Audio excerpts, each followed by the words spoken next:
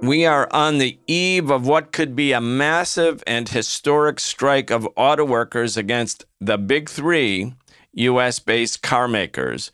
The contract covering 150,000 members of the United Auto Workers expires on Thursday, but these hugely profitable corporate giants have so far refused to meet the union's demands for fair pay and protection from mass layoffs. We need a new system. We need a new society. We need to demand that which may have sounded impossible even a few weeks ago, but is not only realizable, but an imperative necessity.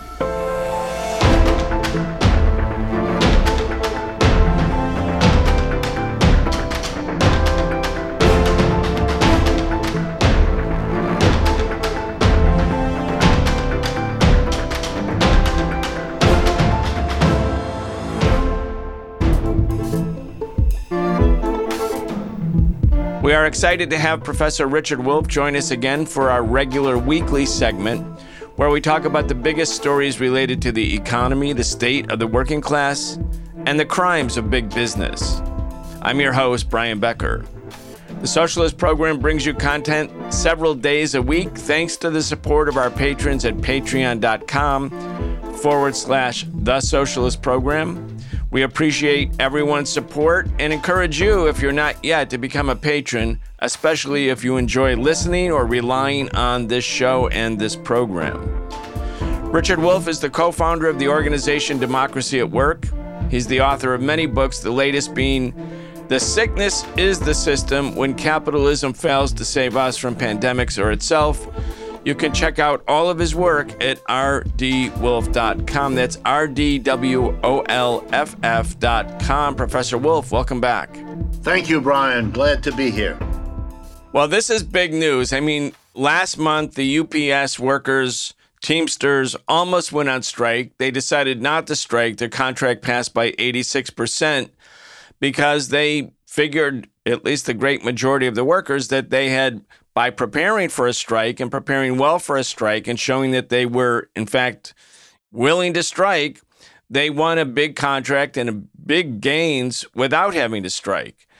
Now the UAW workers, the United Auto Workers, at one time, perhaps the premier union in the country, representing even a larger number, hundreds of thousands of industrial workers working in auto, they have prepared for a strike. The members, the 150,000 members of the UAW at the big three, Ford, General Motors, and Stellantis, are bargaining for new contracts and preparing to strike as early as September 14th. Richard, I want to read to you from the Wall Street Journal. This is going to shock you because they oppose the union. Here it is. Despite their higher labor costs, Detroit automakers have been raking in profits by dint of their popular SUVs and trucks. But their future profitability isn't guaranteed, as government EV mandates will impose hefty costs and make their gas-powered SUVs and trucks obsolete. Ford lost nearly $60,000 on each EV it sold during this year's first quarter. Automakers are currently using profits from gas-powered vehicles to ramp up EV production and subsidize their sales. Mr. Fain, this is the president of the Auto Worker, risks, this is the Wall Street Journal advising him, risks repeating the mistake of his predecessors by making demands that render U.S. automakers and workers uncompetitive against non-union foreign rivals with factories in southern right-to-work states. Detroit automakers' market share shrank to 47% in 2008 from 71% in 1998. Growing losses eventually pushed Chrysler and GM into bankruptcy. Tens of thousands of union workers lost jobs, et cetera, et cetera. Richard, this narrative, like, what do we also remember about 2008 when there was a big shrinkage of automakers' market share? I mean, and the companies went bankrupt, but it had nothing to do with the UAW contract. And again, unless the workers continue to cut their own real pay, they can't compete with people who are stuck in non-union jobs that actually can't pay as much because the workers aren't as strong in those places. Anyway, this could be huge, could be big. And of course, the mainstream corporate-owned media like the Wall Street Journal is going to be nonstop anti-union. Let's talk about it.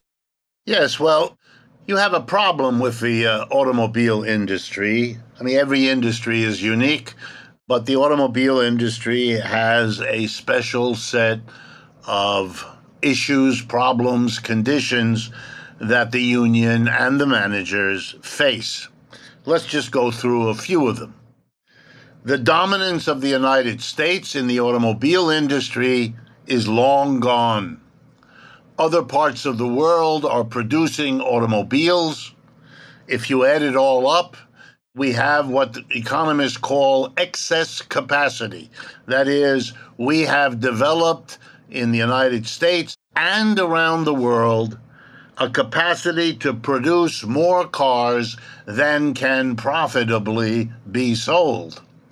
That is a fundamental problem. It's irrational, right? We shouldn't have, as a human race, produced more capacity than we can afford to buy the products from. But that's how capitalism works, with competing capitalists investing money. The irrationality of the conclusion or the outcome, is a part of the way capitalism works. If you don't like the absurdity of overcapacity, then the problem isn't this or that decision. It's a system that produces this kind of problem and does so over and over again from one industry to another. That's a problem of capitalism.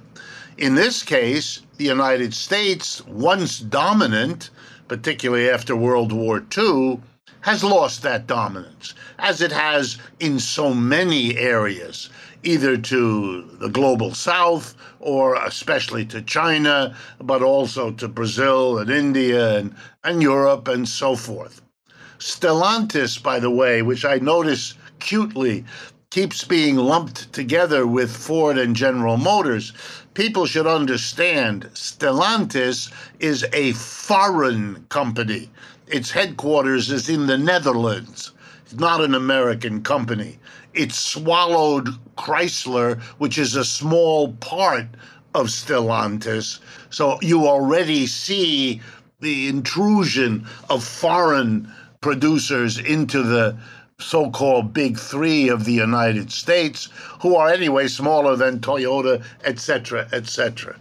I need also to stress that for the auto companies, this whole business is now very different from what it was. General Motors sells more cars in China than it does in the United States. It has to survive based mostly on countries outside the United States. The United States is quickly becoming a secondary or maybe even a tertiary player in this industry. That's the framework within which all of this is done. The Wall Street Journal's comments are childish, irrelevant, and the same old boring bleating of blaming the workers. You always do that. You always want to say that whatever the problem is, it's the fault of the workers, since of course the alternative is that it's not the fault of the workers, but it's the fault of the managers and the owners. And let's be clear, because this isn't about the auto industry, this is just about plain common sense. All the basic decisions of an industry or an enterprise in capitalism are made by a tiny group of people at the top. They are the major shareholders of the company and the board of directors elected by the shareholders, and the major ones have the dominant votes. I'm talking about 20, 30, 40 people per enterprise, whether it's a giant like GM or a small firm. So what technology to use, what commodity to produce, where to market it, how to transform the advertising, all of those basic decisions which determine the shape of that enterprise's success or failure are made by that group of people. Employees are systematically excluded from that process. The board of directors decides on the salaries of the top officials, those multi-million-dollar packages for the CEO, etc. The board of directors decides what share of profits is plowed back into the company versus what share of the profits is paid out to the shareholders. Okay, those are the big decisions. The technology, the marketing, the shareholder distributions, the top salaries. The workers have nothing to do with any of those decisions. So that when you say, gee, the company is not doing well, and you blame the workers who have no decision-making power, or even more narrowly, the wages those workers get, you're just playing on people's not understanding how enterprises work. It's cheap, crappy, unintelligent nonsense, pure BS to try to exempt those who demand and take and make all the key decisions for any responsibility of the consequences. The collapse of the American automobile industry, from employing 5, 6, 700,000 workers to the 150,000 today in the UAW, that's not the fault or the responsibility of the auto workers, who have no say in any of the basic decisions. It's the fault of the people who own and run those enterprises. They're just afraid of the responsibility, so they're blaming somebody else. Not worth even the few minutes I've taken to try to make fun of it. Now let's turn to the situation at hand. The workers are coming off of a multi-year contract, which is what's normally signed. But the last few years have been years of extraordinary difficulty for these workers. Let's go through the 23 years of this new century, from 2000 to 2023. Auto workers, like all workers in America, have gotten what? 3 economic crashes: the dot-com crash of 2000, the so-called Great Recession of 2008 and 9, and the so-called COVID collapse of 2020 and 2021. All of those took a terrible toll on workers who were unemployed for parts of that time, who accepted all kinds of wage and benefit concessions because of the difficulties of this crash, which they had no responsibility for. But as if that weren't enough, what followed before the COVID was even diminished was one of the worst inflations in modern American history. And before we're done with that, in the last year, a tremendous increase in a short amount of time of interest rates that auto workers have to confront through their credit card debts, through their student loans, through their mortgages, through their monthly auto payments. Come on, you have whacked these workers over and over again in these last 20 years. And what they're trying to do is modestly, let me stress that, modestly catch up. What are called these record great wage demands. They're only a record if you conveniently forget that they're trying to catch up to what the inflation did to them, what the interest rate hike, which is another kind of inflation, did to them, what the 3 crashes, let alone the COVID, did to them. And to deny it, to make up a story the way the Wall Street Journal, that's beyond stupid, it's shameful.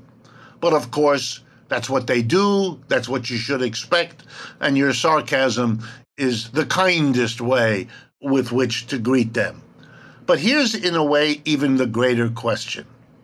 Whatever the auto workers get, and I'm mindful as you are of what the Teamsters got in the UPS situation a few weeks ago, especially now when we do not know whether the inflation we're still in, 3.5% to 4% is an inflation, that's where we are now. We don't know, I don't, you don't, and no one else does, whether the inflation will get worse, get better, stay the same. Therefore, if you're signing a contract, you're now signing for the next 3, 4, maybe 5 years. That's what they're talking about. And if you don't get real benefits, and if there is an inflation that continues or get worse, then you're condemning the auto workers to more of what the first 23 years of this century have already done to them. So their leader, Mr. Fain, is quite right in making his demands, is quite fair in doing that. The lack of fairness comes from an employer class that wants always more and is never satisfied with more. Last point. The last 40 years of American history have been a mammoth redistribution of wealth and income from the poor and the middle to those at the top. That's why our news feeds every night are full of Elon Musk or Jeffrey Bezos or Bill Gates or other people trying desperately to figure out what sporting activities they can engage in with their billions. But for the mass of people, it's been a very hard time.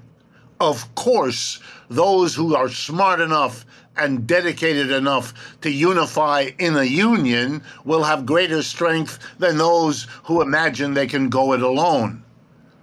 But the notion that they aren't entitled, that they shouldn't struggle, the alternative is resignation, and resignation to a group of employers who know and accept no limits. They have never stopped.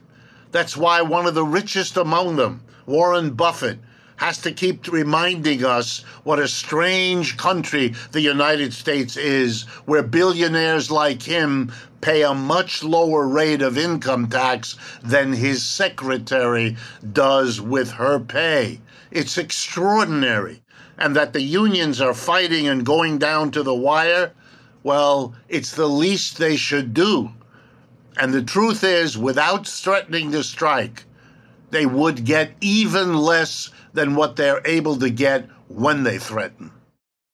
Richard, I want to talk a little bit about the history here with the UAW, because there are very important lessons for people who care about economic justice, social justice, people who are in unions, people who want to form unions. And there's so much union activity right now at all kinds of different places. Even the block that I live on, the workers at Starbucks, they just organized. They had a union vote. There were 21 employees, 13-8 in support of the union. There's lots of, desire for unionization after a long, long period where there was just a constant diminution of union numbers.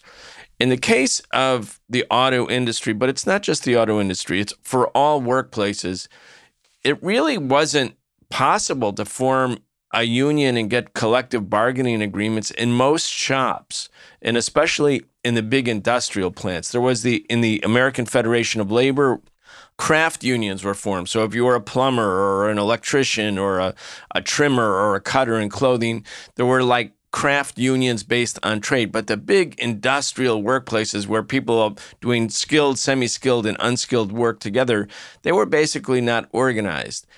In the middle of the Depression, after, unemployment had reached, maybe 25% officially, 1 out of every 4 workers officially were unemployed during the Great Depression following the stock market crash of 1929. The left in the United States, and it was very strong in the unions, it was the Communist Party, there was also smaller parties, Socialist Workers' Party, Socialist Party. There was a great focus on organizing auto because the auto bosses and steel and rubber, none of them were giving in to the unions. If you struck, it was almost like an armed struggle. Well, the way the UAW came into existence as a union that could get contracts was because the workers carried out this, what's called the Flint Strike in the end of 1936. It started December 30th. It went until, I think, February 1937. The problem that the unions were facing at that time, Richard, was that there were so many unemployed people who were desperate to get jobs that if you went on strike, There'd be a long line of people, even if they kind of believed in unions, they would be willing to scab because they were desperate to get money. They had to feed their families. So the workers, confronted with the sort of impossibility of striking and not having scabs take their jobs, innovated, and instead of walking off the job, they decided to seize the factories. And 3 different factories in Flint, Michigan were seized. And 2,000 workers held those factories. They stayed inside because that way they couldn't scab the strike. And that sit-down movement spread all over auto. Then it was going into steel. That's when all these big capitalist corporations decided better to have a labor union that's recognized in a contract rather than the old way of just crushing them. I mean, it's an important lesson because it seems so unfavorable that the workers could actually win, but the innovation, the militancy, the audacity of the workers and of the UAW, again, led by the left. I would recommend everybody read the book Organized by Wyndham Mortimer, who was one of the principal organizers of the Flint strike, to really get the vivid details of how this actually happened. But that's how workers got these, what we now consider to be basic rights. It was the militancy, the innovation, the creativity, the solidarity of the workers, and supported by their families and supported by their communities.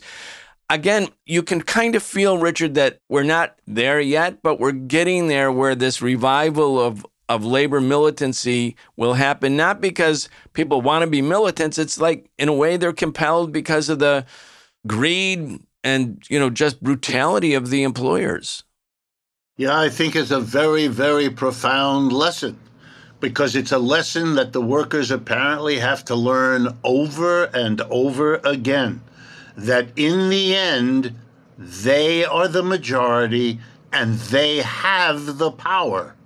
They're intimidated, they are frightened, they are threatened. But in the end, they have the power. They were intimidated, frightened, and threatened in the 1930s. Of course they were. But they were unified around the notion, we've got to do something. Our situation is impossible, and it is being made worse by these employers. And guess what? When they put their minds to it, they found another way, and you described it beautifully, the sit-in. By the way, that's where the sit-in as a tactic really got going in this country. People who are fighting racism, the abuse and mistreatment of African Americans, later figured out that variations on the sit-in would work in order to get integration moving in this country, in order to get segregation to pass or at least to shrink in this society. So others have learned, and that has always been true of the working class. But I want to focus in for a minute on those sit-ins. Yes, the workers decided not to leave the factory, to sit in, on, and around the machines. And that sent a message. You can't hire other workers because they're not going to be able to work because they're going to be hampered by the workers that are there.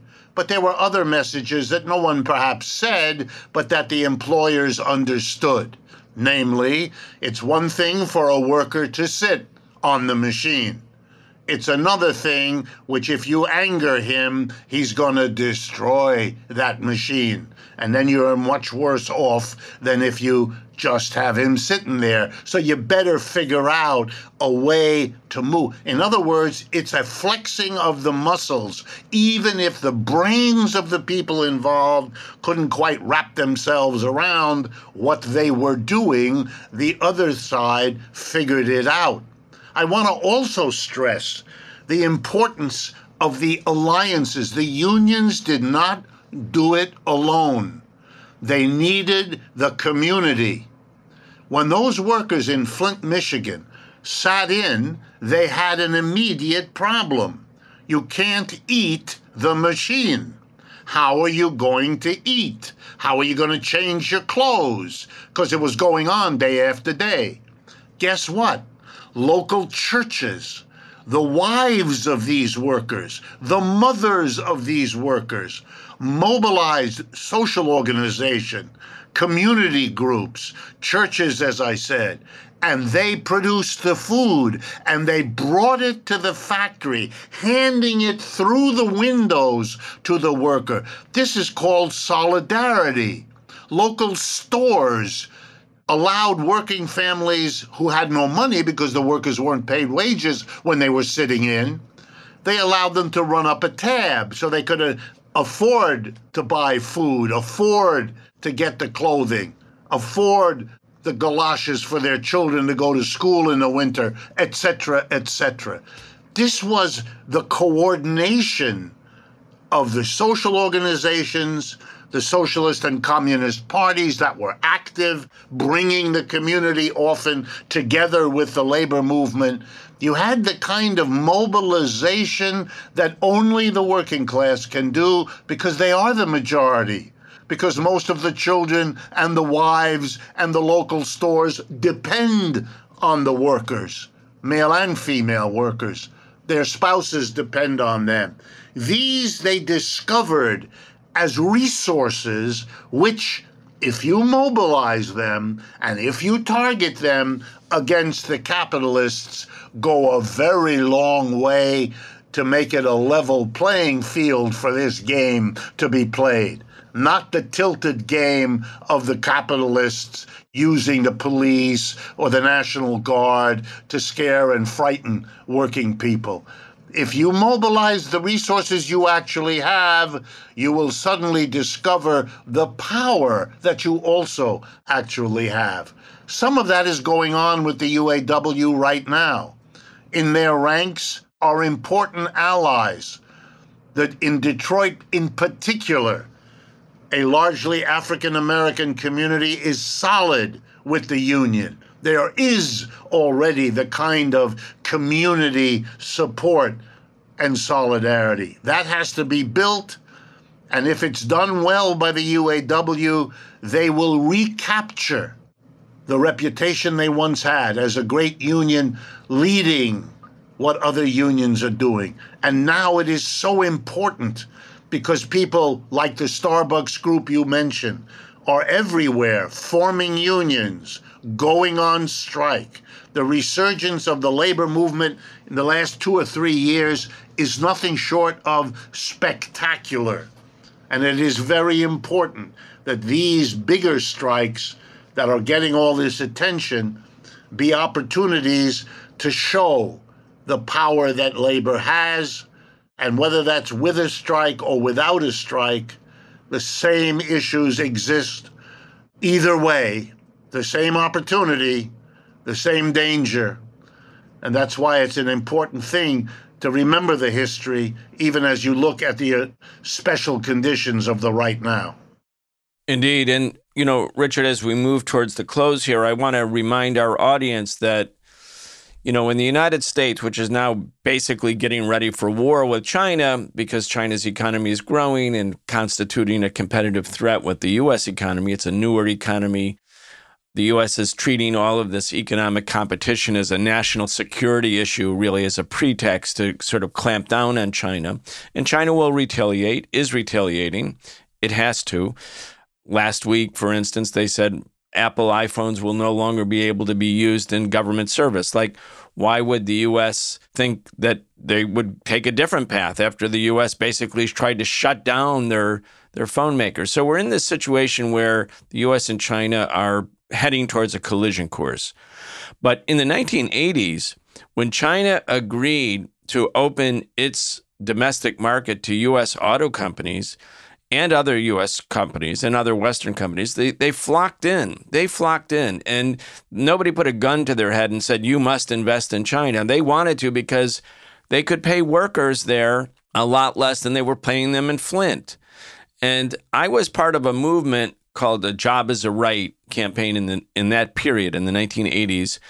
And we were working with Flint workers who were losing their jobs. Factories were closing. You know, Flint was becoming like, instead of being a thriving working class community, it was being decimated, eventually living with poisoned water as everything devolved.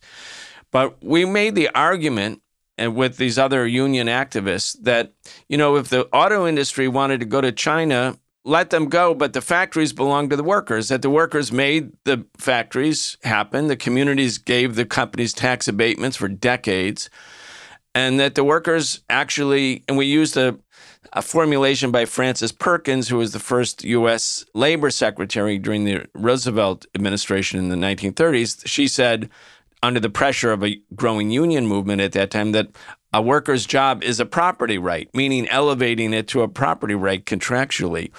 And we made the argument that the city should support workers who actually just took over those factories and said to GM or Ford, well, if you're leaving, fine, but we're gonna seize these and occupy these areas. In other words, another sit-down thing. The law is on our side. A job is our property right. Anyway, it was an attempt to sort of build a counter-offensive against this anti-labor offensive that was taking advantage of the opening of China. Here we are, Richard. It's really remarkable. The ironies here couldn't be more stark. Here we are almost 4 decades later. China now has, I think, since 2009, 32% of the global auto market. In Detroit, workers were decimated by the 2008-9 economic crisis, as you said. Their contracts between the auto companies who were then bailed out by the U.S., they were ripped up. The workers accepted 2 tiers. Auto workers were starting, the new hires were being paid almost, like just terrible, terrible wages, very low, not even $20 an hour in a very profitable industry. And the vacancy rate in Detroit went way up. Even by 2019, 10 years after that crisis began, vacancy rate in housing was 26%. 26% by 2019. 20,000 houses were bulldozed because nobody lived in them. When you look at this whole trend, and then you think about the way the media is presenting it, like these greedy unions, they haven't learned their lesson. They're not competitive with non-union places. Well, it was American corporations that went to China precisely because they wanted to destroy those auto workers. It wasn't their unions that they were competing against. They compelled the workers in the United States to be part of that race to the bottom. To, if you don't lower your wages to the wages of a worker in a third world country, well, we're just going to move there. Anyway, a lot of ironies here. Richard, I'll give you the last word. Yeah, I like to summarize what you just said by saying that the deal that capitalists or employers offer workers can be reduced to the following. We offer you low wages or no wages. That's your choice. You accept low wages, we'll give you a job. You demand more, we'll leave, and you'll have no wages at all. That's like walking down the street and being confronted by a person who says, I'm going to give you a choice. I'm going to either stab you and take your wallet or shoot you and take your wallet.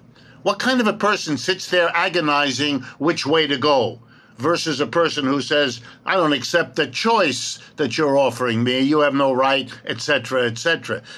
When does the American working class stand up and say, we are not going to be given a choice of low wages or no wages? That's what the auto industry did. You accept low or we leave. We keep leaving, showing you we mean business, and then we have the Wall Street Journal write editorials like that nonsense about blaming you for the low wages we try to palm off on you.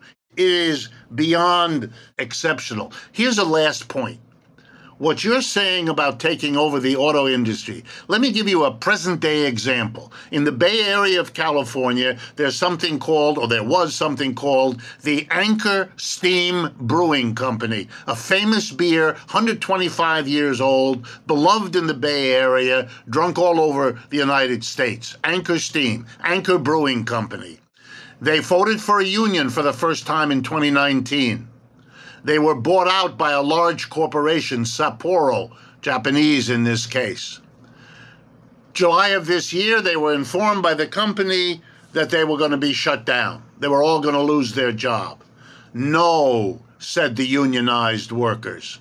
We are going to take over this brewery and run it as a worker co-op. We're going to get the mayor and the governor and the senator to help us. We're going to run around denouncing the Sapporo Corporation for taking this industry, these jobs, these tax revenues away.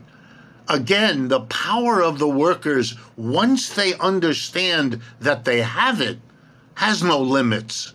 They don't have to be cowed down by the employers. That should be over as a part of our history, and that is already happening, and the auto workers, I hope, will show us more ways to move in that direction.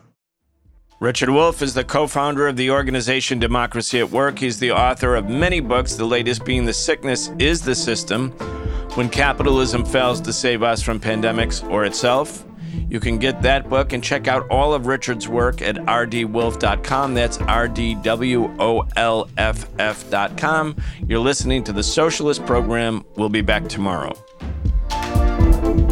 You've been listening to The Socialist Program with Brian Becker, where we bring you news and views about the world for those who want to change it.